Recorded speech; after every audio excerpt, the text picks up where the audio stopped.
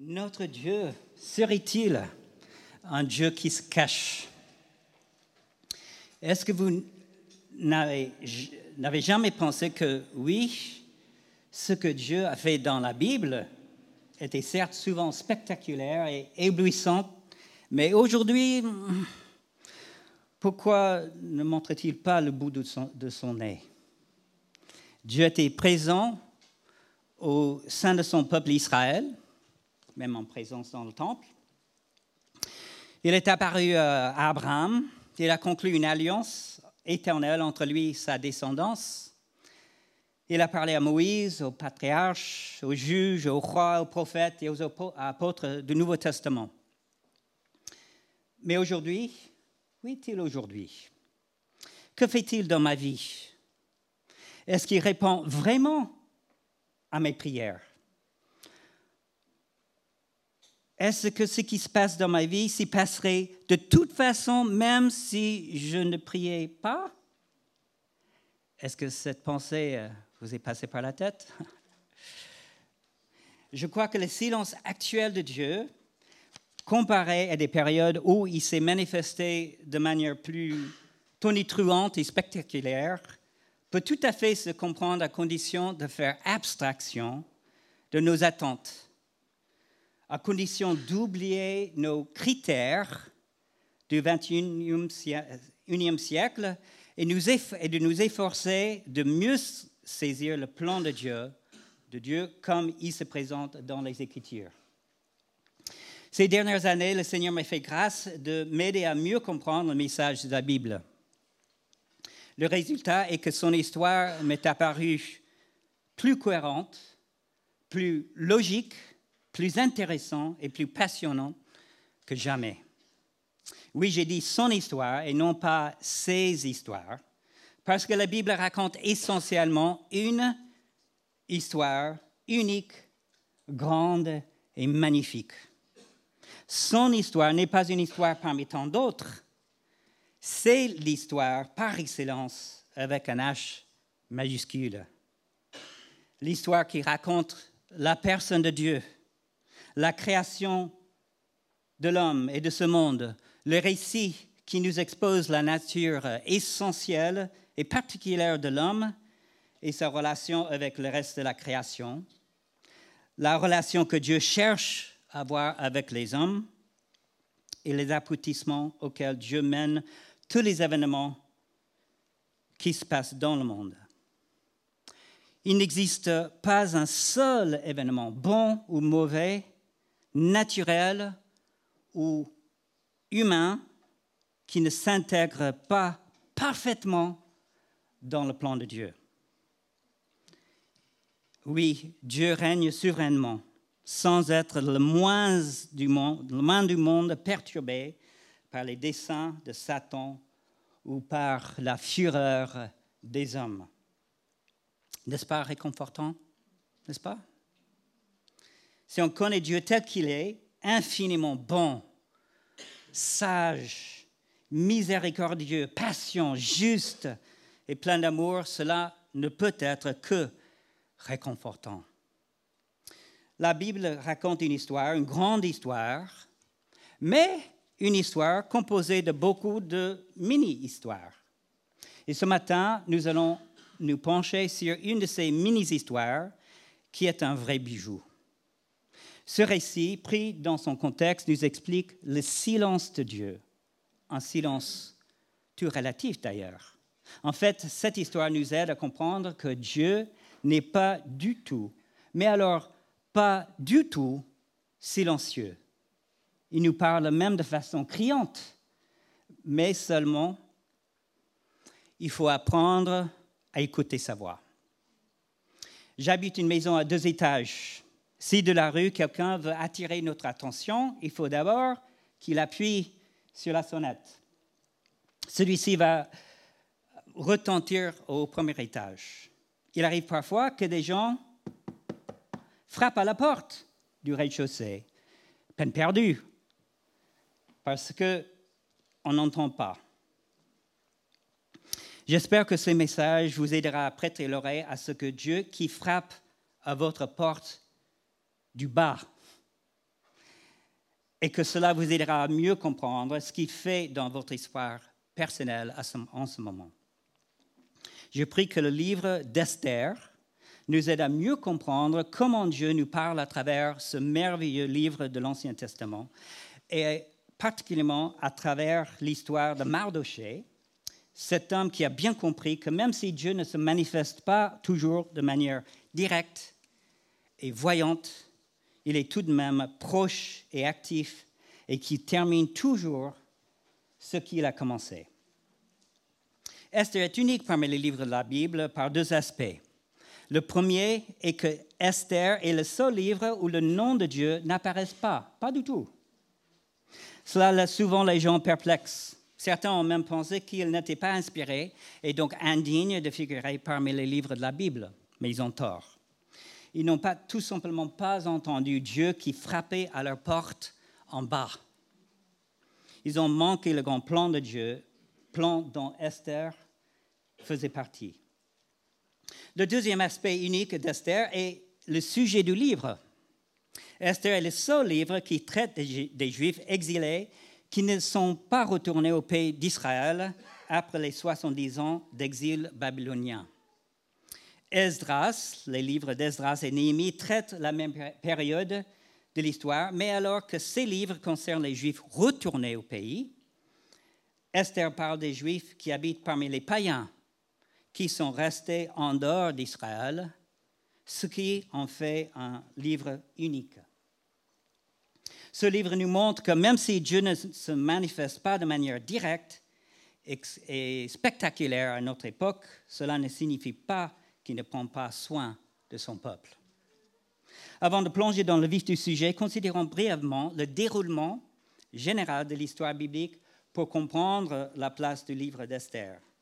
Et vous qui me connaissez et ma façon d'enseigner, vous êtes tout à fait à l'aise parce que souvent je passe pas mal de temps à établir le contexte avant de plonger dans le vif du sujet. La Genèse, oh là là, on commence avec la Genèse. Ça commence par la création du monde en général et celle de l'homme en particulier. Et nous voyons Dieu marcher avec Adam et Ève dans le jardin. Il est évident qu'il chérit l'homme et recherche une relation intime avec lui. Et pourtant, le couple l'a rejeté en désobéissant, ce qui a entraîné une rupture dans cette relation et a attiré leur condamnation. Mais avec les malédictions prononcées par la suite sur l'homme et sur la création, Dieu prononce également une promesse de rédemption. Mais cette promesse est juste une infime lueur dans les ténèbres de ce moment. Le faible éclat de cette première lueur s'intensifie avec l'appel d'Abraham, le père du peuple de Dieu, et par la suite de tous les croyants de l'histoire humaine. Les promesses faites à Abraham dans le cadre de l'Alliance en Genèse constituent la trame de la grande histoire de la Bible jusqu'en Apocalypse. Nous, les membres de l'Église, nous sommes au bénéfice des promesses données à Abraham il y a des milliers d'années, promesses qui trouvent leur accomplissement final en Jésus-Christ.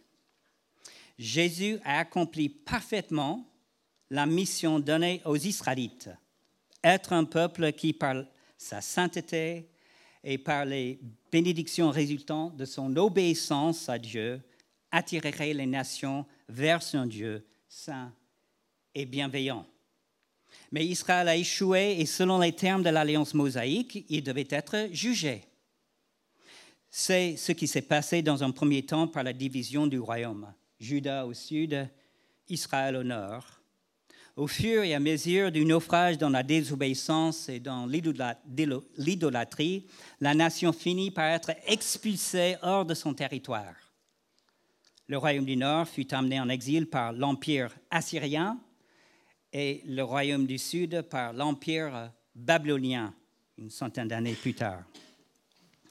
Après 70 années en exil, seule une petite partie du peuple est revenue, 50 000 à peu près. En dépit du retour, les choses n'allaient pas bien du tout. Jérusalem et le temple restaient en ruine. Les Juifs demeuraient toujours sous la domination de gouverneurs païens et les grandes et glorieuses promesses des prophètes étaient loin de s'accomplir. Le peuple de Dieu avait besoin d'une parole d'encouragement de la part de leur Dieu. Ce dernier leur a donc donné le livre d'Esther pour montrer que même si l'accomplissement des promesses tardait, Dieu était toujours sur son trône et s'occupait de son peuple. En fait, les 70 années d'exil ont été prédites par le prophète Jérémie.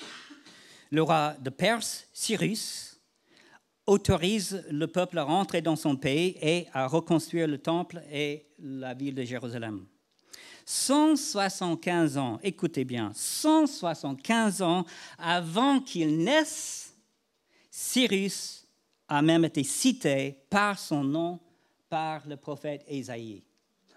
J'aime ça. Il a même été l'accomplissement d'une prophétie. Nous pouvons préciser la date des événements du livre d'Esther parce que des documents archéologiques nous précisent que le décret de Cyrus a été prononcé en 539 avant Jésus-Christ et la déposition de la reine Vasti, c'est-à-dire la reine juste avant Esther, cette déposition a eu lieu en 483 avant Jésus-Christ. Et c'est en fait ce dernier événement qui a déclenché l'histoire d'Esther. Les Perses ont conquis l'empire babylonien et le roi Cyrus a proclamé son décret. Mais 56 ans plus tard, le livre d'Esther nous révèle que des exilés juifs résidaient toujours à Suse, la capitale. C'est ici que commence le livre d'Esther, dont je vous raconterai l'histoire au point de vue, écoutez bien, d'un de ses acteurs, l'eunuque en charge du harem royal. Je vous invite alors de prendre votre Bible et de suivre dans cette histoire dans le livre d'Esther. Et donc, à partir d'ici, ce n'est plus moi, Marc, qui parle, c'est Égée, le serviteur du roi Assuérus, le roi perse. Je suis connaisseur de femmes. Ah non, pas comme vous le pensez. En fait, je suis un haut fonctionnaire au service du roi Assuérus et je m'appelle Égée. Mais pour ma part, je ne joue qu'un rôle minime dans cette merveilleuse histoire. J'ai la charge des femmes du roi et il y a un paquet. De belles femmes, j'en connais beaucoup, mais je peux vous dire qu'Esther était la plus belle de toutes. Lorsque le roi a donné l'ordre de faire venir les plus belles jeunes femmes de tout le royaume, c'était moi qui m'occupais d'elles avant qu'elles ne soient présentées au roi. Un bon boulot. Parce que vous savez, dans un accès de colère, et en fait il y en avait pas mal, il a déposé la reine Vasti. Alors maintenant, forcément, il se cherchait une remplaçante. J'ai vu donc beaucoup de belles femmes, mais Esther m'a sauté aux yeux tout de suite. Non seulement à cause de sa beauté, mais surtout parce qu'elle était différente. On voyait en elle une pureté, une innocence qu'on ne voyait pas chez les autres. Alors elle est devenue ma préférée. Je prenais particulièrement soin d'elle et finalement c'est Esther que le roi a choisi. Je connaissais aussi son cousin Mardochée. Il était son tuteur. Plus que je le connaissais, plus je comprenais d'où Esther tenait ses qualités. Parce que lui aussi était différent. Je l'ai connu parce qu'il passait pas mal de temps au palais cherchant à parler avec Esther ou au moins à obtenir des nouvelles de sa petite cousine. Normalement, c'était moi qui faisais transiter les messages et c'est donc ainsi que j'ai pu connaître sur eux des choses que personne d'autre ne connaissait. Au fur et à mesure, j'ai découvert que la différence venait du fait qu'ils adoraient un Dieu différent, le Dieu d'Israël. C'est moi qui ai passé à Esther le message concernant une conspiration contre le roi que Mardochée avait découverte Il m'avait demandé de le dire à Esther, qui à son tour l'a répété au roi au nom de Mardochée. Une enquête a fait éclater la chose au grand jour, les malfaiteurs ont été pendus et l'affaire a été consignée dans les chroniques du roi. Et malgré tout cela, un homme détestait ce Mardochée. Il s'appelait Aman. Aman avait été élevé au poste de premier ministre. Étant donné son nouveau rang, les gens devaient s'incliner devant Monsieur Aman, mais Mardochée ne s'inclinait ni se prosternait en son honneur, et Aman était rempli de fureur, comme dit le texte. Aman était connu pour être un Agagite, c'est-à-dire un descendant d'Agag, ancien roi d'Amalek.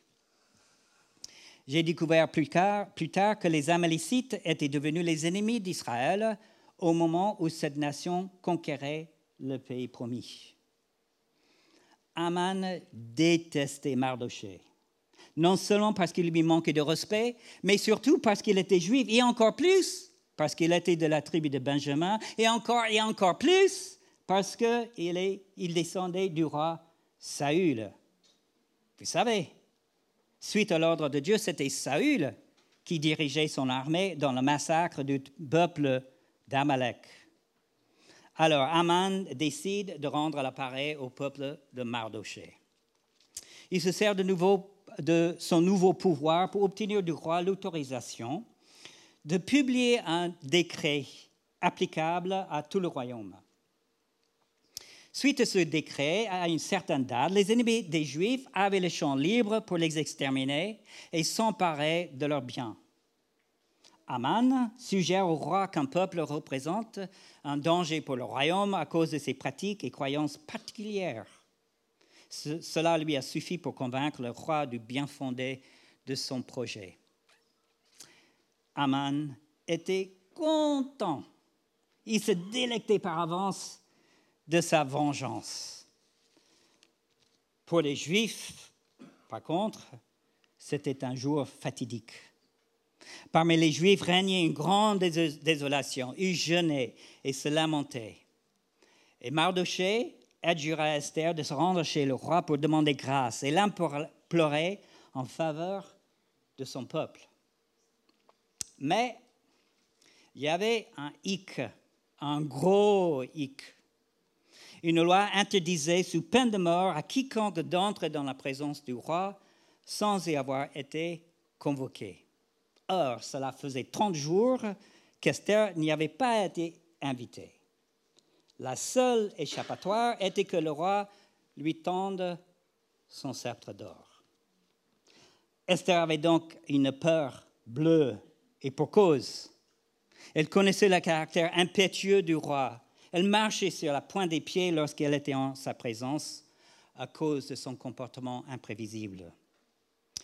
Mardochée comprenait bien la réticence de sa petite cousine, mais il lui rappela que le problème dépassait de beaucoup sa petite sécurité. Le destin du peuple juif tout entier était en jeu. Mardochée ajouta: « Si tu continues à te taire en cette occasion, le soulagement et la libération des Juifs surgiront d'un autre côté, alors que toi et la maison de ton père, vous périrez. D'ailleurs, qui sait si ce n'est pas pour une occasion comme celle-ci que tu es parvenu à la royauté. » À ce moment-là, j'ai compris à quel point Mardochée était différent.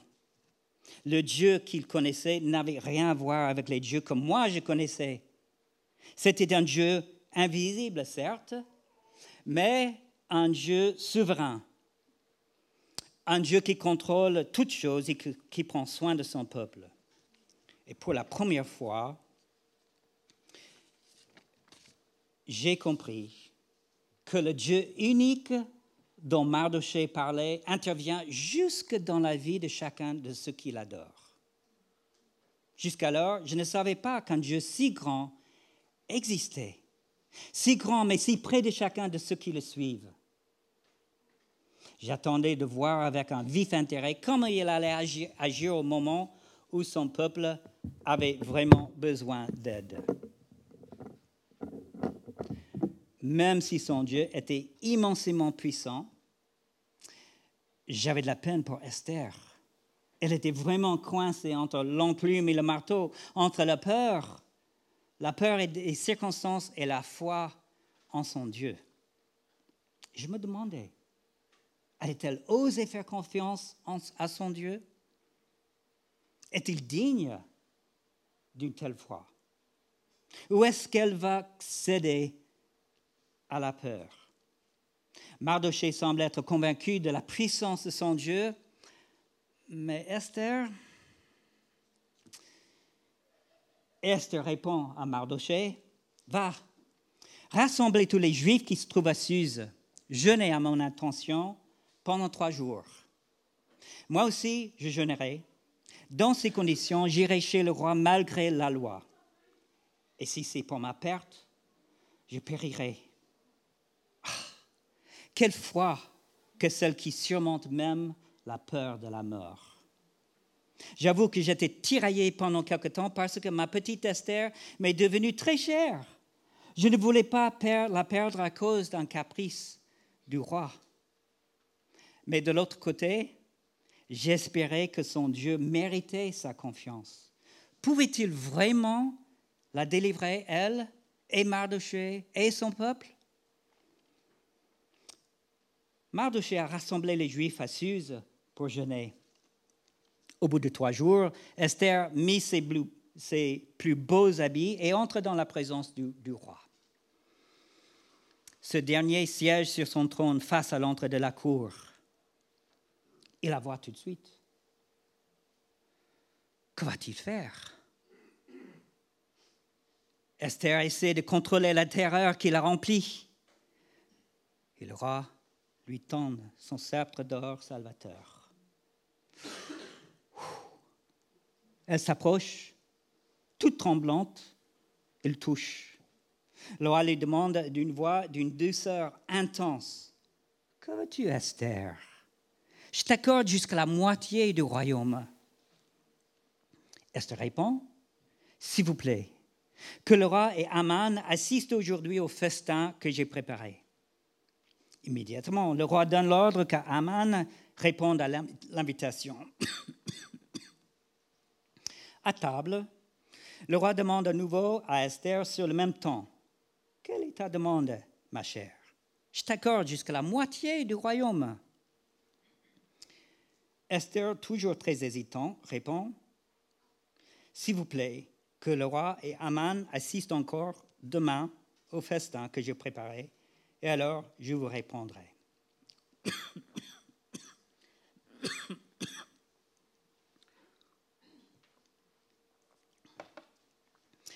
Aman était aussi euphorique qu'Esther était tremblante. « Je suis vraiment dans les bonnes grâces du roi. Même la reine cherche ma présence au conseil intime. » Mais son euphorie ne dura que l'espace qui le séparait de la porte du palais, car devant les marches, Mardochée se tenait là, debout, dédaigneux comme toujours, et son attitude restait à travers la gorge d'Aman. De retour à la maison, Aman rassembla sa famille et ses intimes pour se féliciter de ses richesses, du grand nombre de ses fils et de la façon dont le roi l'avait distingué en l'élevant au-dessus des princes royaux. Et même, leur dit-il, « C'est moi et personne d'autre que la reine Esther a invité au festin qu'elle a préparé. Et demain encore, c'est moi qu'elle a convié avec le roi.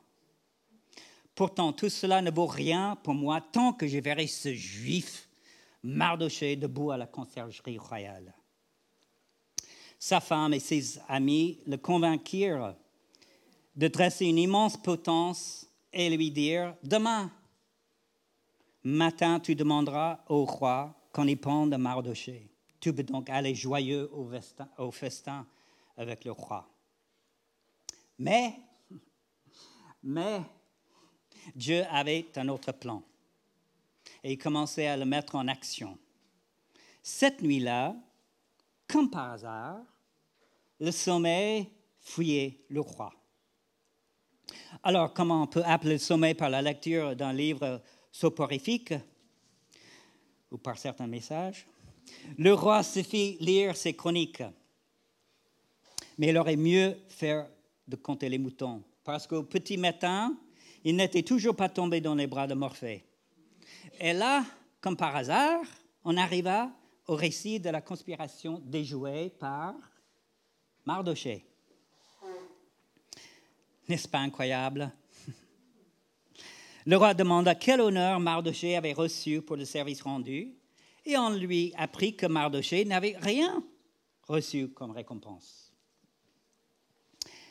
Et encore une fois, comme par hasard, lorsque Haman pénètre dans la cour extérieure pour demander l'exécution de ce Mardochée, le roi le fait entrer et lui demande « Monsieur Haman, que fait un homme que le roi désire honorer ?» En son fort intérieur, Haman se dit « À qui donc le roi désirait-il faire honneur plus qu'à moi ?» Alors Haman dit au roi, quand on le revête d'un manteau royal et que quelqu'un des ministres du roi, un dignitaire, le conduise à cheval sur la place de la ville et qu'on proclame devant lui, voilà ce qu'on fait à l'homme que le roi désire honorer. Et toujours comme par hasard, le roi répond à Haman, vite, prends le manteau et le cheval, comme tu l'as si bien dit, et agis en faveur du juif Mardochée, celui qui est assis à la conciergerie royale. Ne néglige aucun détail de tout ce que tu as exposé. Oh là là! Vous auriez dû voir la tronche de Haman. Quelle humiliation de conduire Mardochée, fier comme Artaban, habillé comme un roi sur le cheval du roi à travers la capitale. Quelle différence entre le mépris qu'il affichait envers Mardochée la veille et la peur qui était la sienne le lendemain. Mardochée est resté au palais, mais Haman a vite repris le chemin de sa maison, la tête bien basse. Quelle tournure prenaient les événements. On dirait que le Dieu de Mardochée s'est exaucé la prière. Peut-être. Et ce n'est pas la fin, bien sûr. À la maison, Haman a tellement pleuré dans sa soupe qu'il a oublié son invitation. Et les officiers du roi sont venus le chercher pour le ramener en hâte au palais. Imaginez comme il était dans ses petits souliers en arrivant au palais. Imaginez son état. Le visage pâle, terrorisé maintenant par Mardochée, devant qui il devait encore passer pour entrer dans le palais. Il n'était même pas vêtu comme il convenait, et parce qu'il n'avait pas le temps de se changer. Il sentait toujours le cheval. Et je parie qu'Esther l'a remarqué aussi.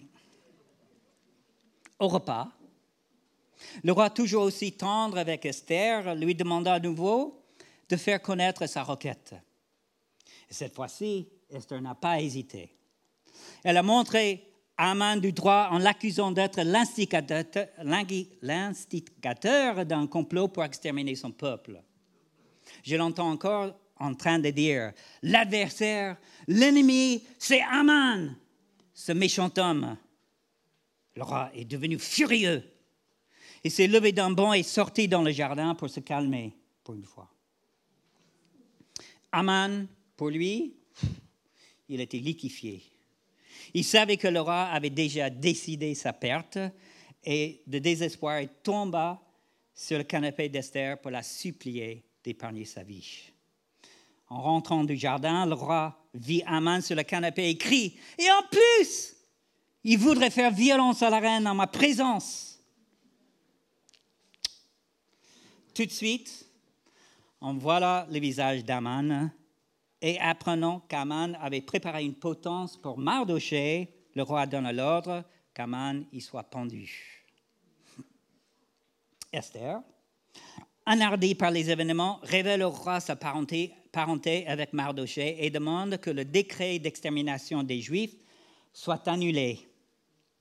Le roi convoque Mardochée et ayant constaté sa loyauté dans l'affaire de la conspiration contre sa personne, lui donne sa confiance et lui remet l'anneau de pouvoir retiré du droit d'Aman. Mardochée venait non seulement d'hériter du poste et du pouvoir de son ennemi, mais en plus encore, le roi venait de lui donner tous les biens de sa maison. Puis, il lui laisse le champ libre pour promulguer un décret permettant aux Juifs de se défendre. Ce décret a produit autant de joie et de confiance chez les Juifs que de crainte chez leurs ennemis. Au jour fatidique, non seulement les Juifs ne se sont pas fait massacrer, mais au contraire, ils ont remporté une grande victoire sur leurs ennemis. Mardochée fut hautement révéré et ce grand événement est devenu une fête, la fête de Purim, perpétuée parmi les Juifs jusqu'à ce jour. En observant Mardochée, j'ai compris qu'il était un homme de foi, qui a compris le plan de Dieu. Ce Dieu, quoique invisible, s'est montré fidèle à l'égard de son peuple. Et vous? Et nous? Allons-nous entendre l'appel de ce Dieu qui frappe à notre porte? Comme Mardochée, allons-nous accepter la leçon que Dieu donne à travers Esther, lui faire confiance, même lorsqu'il reste invisible? Prions. Seigneur, tu es un Dieu invisible, certes, mais un Dieu qui est agissant dans tous les petits détails de la vie. Et nous sommes appelés, Seigneur, à marcher avec toi par la foi, c'est-à-dire de te faire confiance et de croire que, comme tu dis, que tu es à l'œuvre dans chacune de nos vies, chez chacun de nous, de manière très sage, aimante, avec un but de nous faire ressembler à Jésus-Christ. Seigneur, souvent, la route passe par les souffrances, par des difficultés, par des épreuves. Seigneur, que nous gardons dans notre tête et dans notre cœur la vérité que tu es un Dieu, quoique invisible, qui agit dans notre vie, pour notre bien, pour ta gloire. Nous prions au nom de Jésus. Amen.